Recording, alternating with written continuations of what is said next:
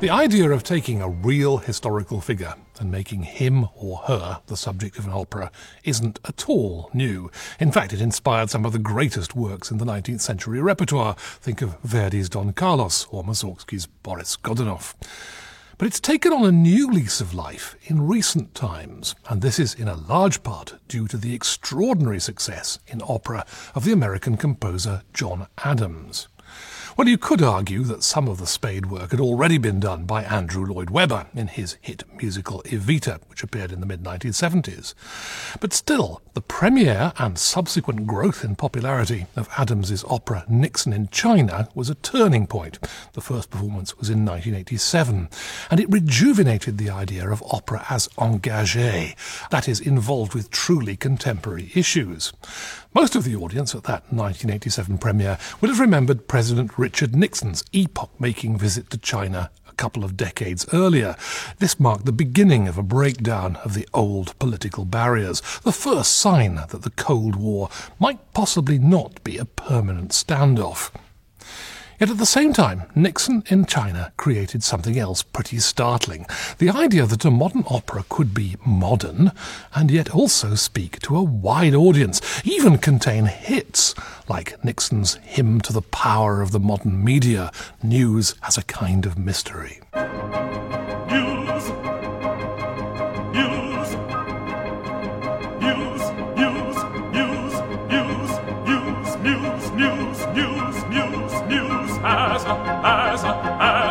As a kind of mystery, as a kind of mystery.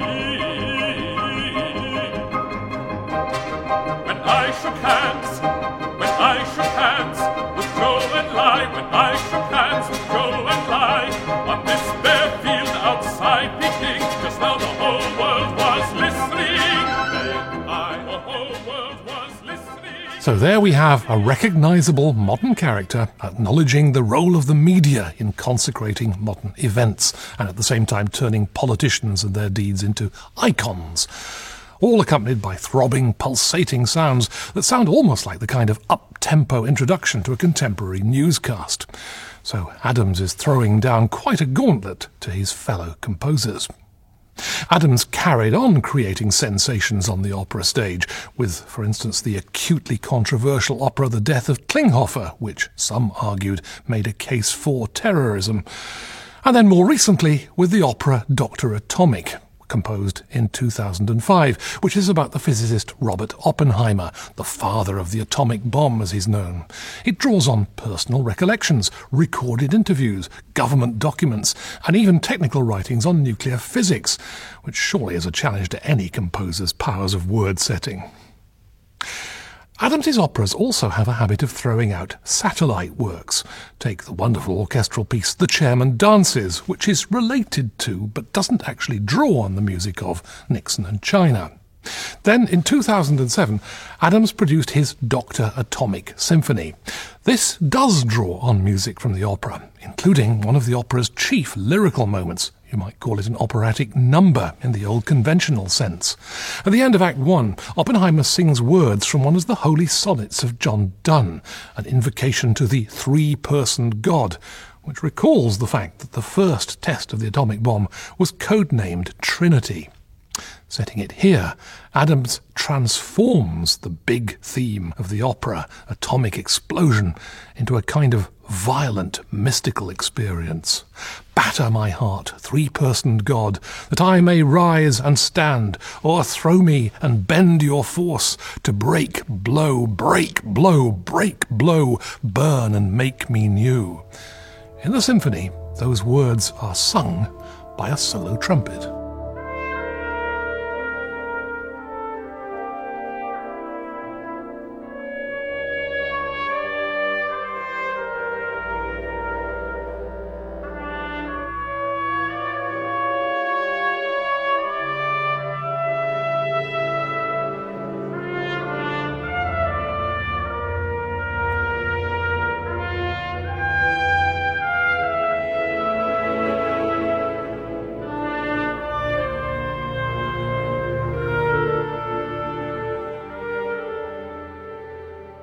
So a key lyrical moment from the opera becomes a key lyrical moment in the symphony. But the use of material from the opera Dr Atomic is rarely straight in the Dr Atomic Symphony. Adams does take music from the opera, but more to the point, he takes some of the leading conceptual ideas from the drama and represents them in terms of a musical symphonic argument. Originally, the Dr Atomic Symphony was in 4 movements, lasting about 3/4 of an hour. But in 2008, Adams seems to have realised that more concision was needed, or, as Schoenberg put it, that concentration is expansion, which is a rather nice comment in relation to a work about nuclear physics. So now the Dr Atomic Symphony is in 3 movements, and with a highly unusual layout. There's a big central movement, entitled Panic, framed by 2 much shorter movements, the Laboratory and Trinity. The Laboratory begins with something like a big explosion. We have a powerful dissonance that releases plenty of energy. Almost immediately we can sense the effect of different speeds in different sections of the orchestra. We hear a bang, a kind of musical equivalent of the rising column of the cloud and of the moment when it all mushrooms out.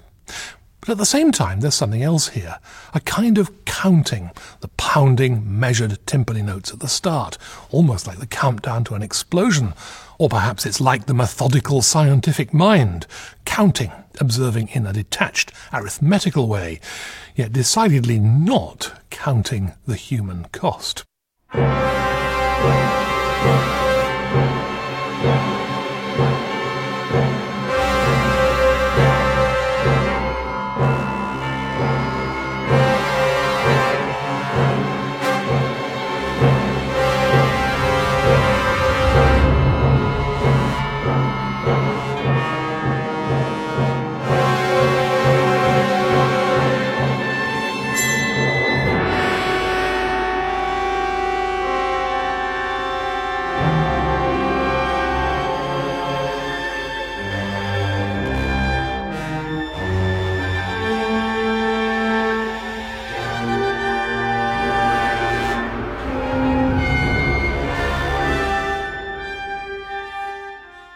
There are some fairly literal explosion effects there, not least the use of the thunder sheet and the wonderfully eruptive sound of gong strokes.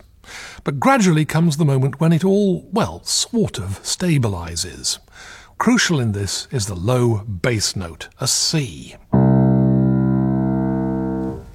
The original throbbing, pulsing, counting solidifies in the bass instruments around that note, while muted trumpets and trombones make the rudimentary first attempts at some kind of chant line.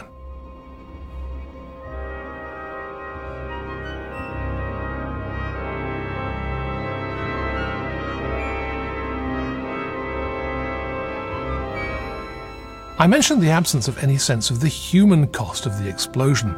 Oppenheimer, the leading scientist in this first atomic explosion, said later that he was reminded of words from the Hindu Bhagavad Gita, the words of Vishnu, "Now I am become death, the destroyer of worlds." In this muted, barely sung response from the brass, do we begin to register something of the human consequence?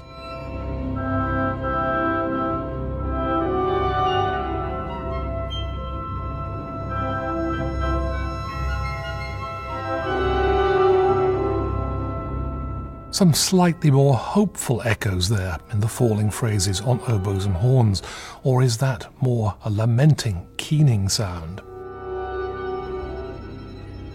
In any case, it doesn't last long.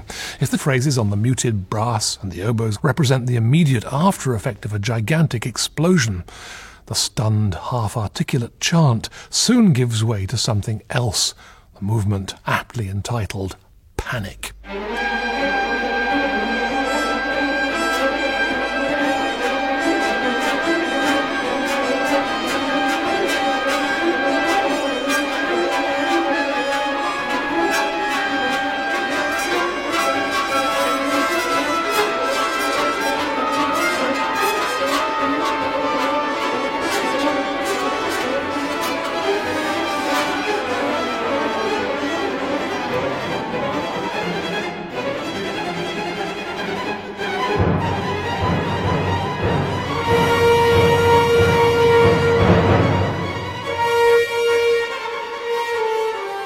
Now we have tearing figures on strings, nervous jabs on brass, on the beat one moment, off the beat the next.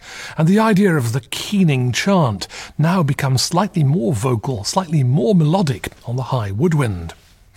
Perhaps in the background to the music we've heard so far, we have something of the survival of the old symphonic plan of slow introduction and fast main movement. Yet it also feels like one entirely continuous process.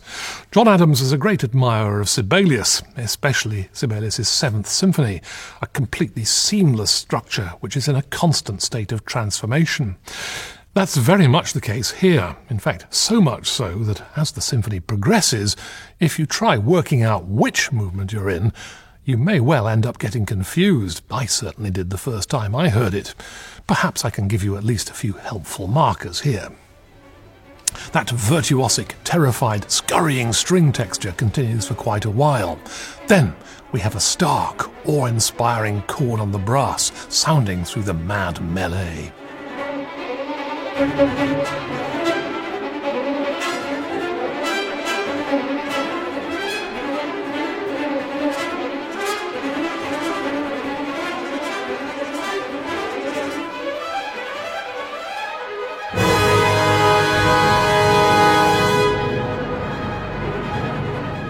More than a suggestion of alarm bells at the end there. But that chilling chord is not a dissonance, unlike the chord that sounded at the beginning of the first movement in the laboratory. In fact, it's a very simple consonance. It's a chord of G-sharp minor. Now that chord seems to go through a process of evolution. We start off with a pure chord of G-sharp minor, which gradually becomes more and more dissonant and less recognizable. In fact, it's rather like the thermodynamic process that physicists call entropy, the increasing introduction of disorder into a system.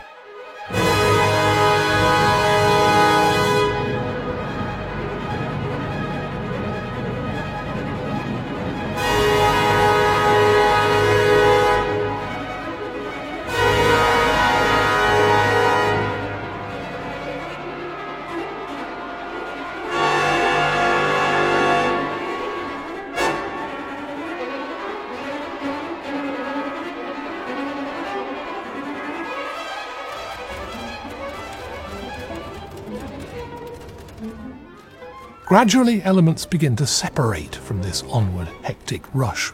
The first, really striking one to do so, is a solo trombone, which is instructed to play standing, so that sense of separation is enhanced. It's also marked crude, coarse.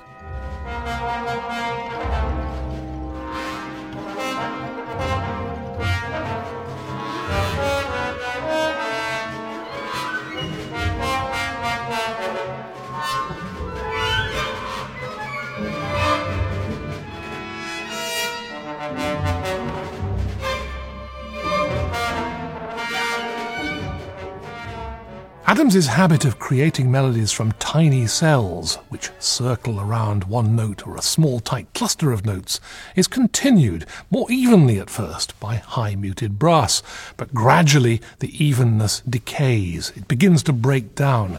We have wilder, more scattered fragments, more entropy.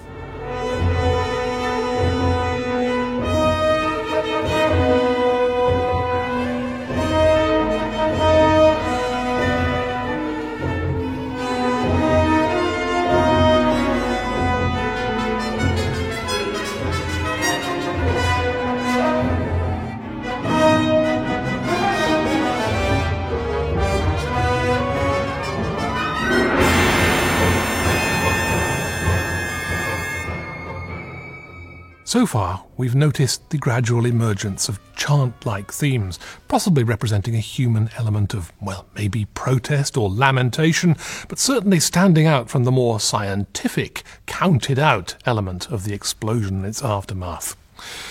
But these chant-like themes have so far been presented on woodwind and brass, not on the traditionally hyper-expressive romantic strings. We can certainly imagine some of these lines sung in the opera. In fact, it's easy to imagine words attached to them. But now, as the evolutionary entropy process continues, the violins and cellos take up the song. the human element becomes more distinct.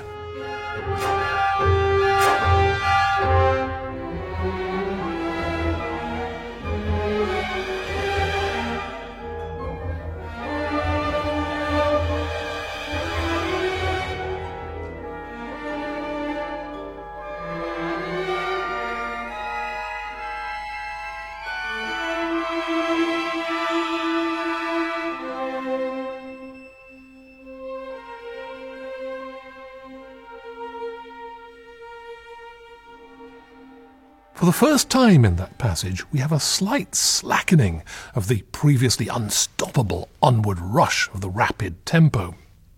And it's interesting that it's the string's human lyricism that brings about this slight easing of the crazy forward momentum. We first sensed an element of duality in that brief, explosive first movement, the cold counting on one side, then the sense of the horror unleashed. This dualizing process continues as the panic second movement evolves. The forward rushing tempo, the irresistible drive, could be compared to a nuclear wind. But this gradually begins to die down, to lose some of its energy. And as it does so, the lamenting or possibly protesting human element grows in strength, not through massive assertion, but through eloquence. For example, we sense it growing in this initially questioning horn solo, which appears through shimmering string tremolos.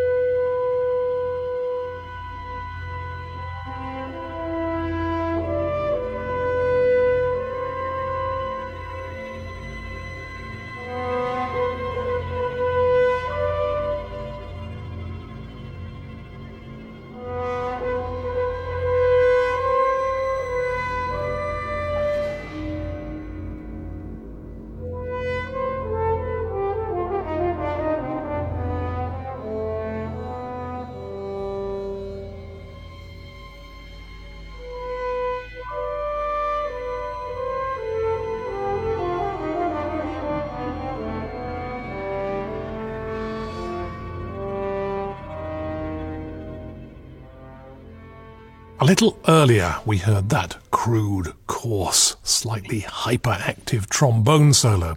The trombone now returns in this new, seemingly calmer landscape.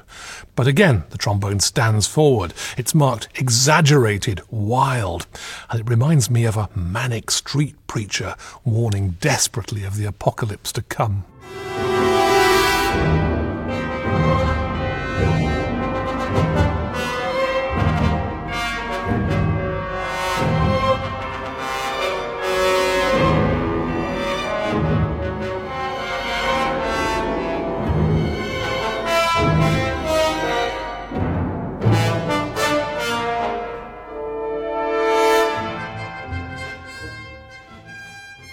Gradually, the energy flags. The dust has all fallen. There's one last furious animato.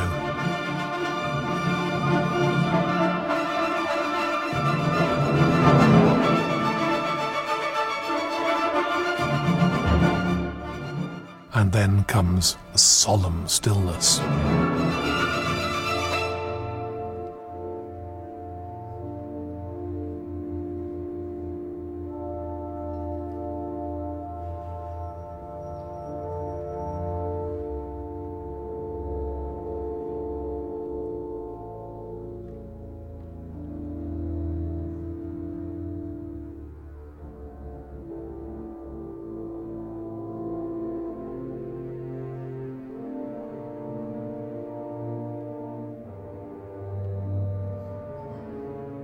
We are now in the finale, the movement marked Trinity, and soon we hear the trumpet singing John Donne's words.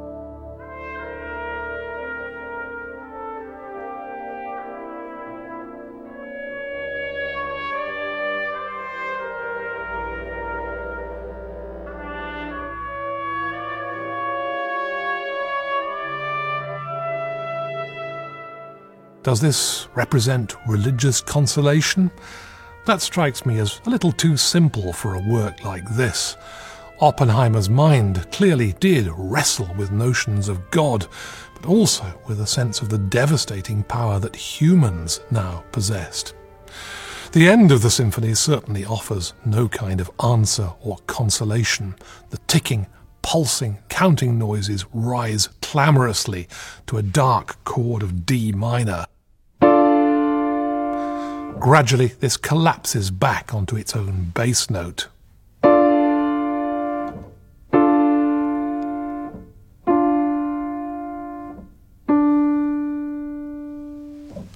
And it forms a striking ending to a fascinating work.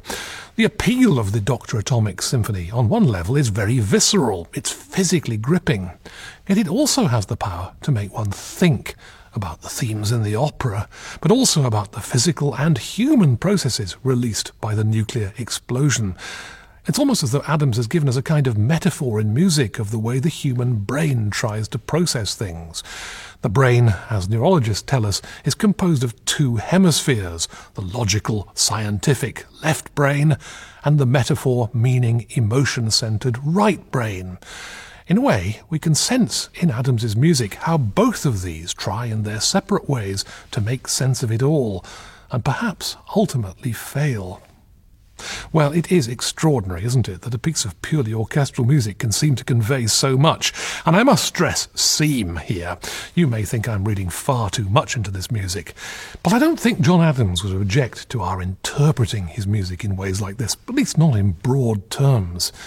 And in the end, it really is a tribute to his power as a composer. That his music, even without words or stage actions, in the purely orchestral symphonic form, can not just provoke powerful feelings, but stir us to think about profound and complicated philosophical issues too.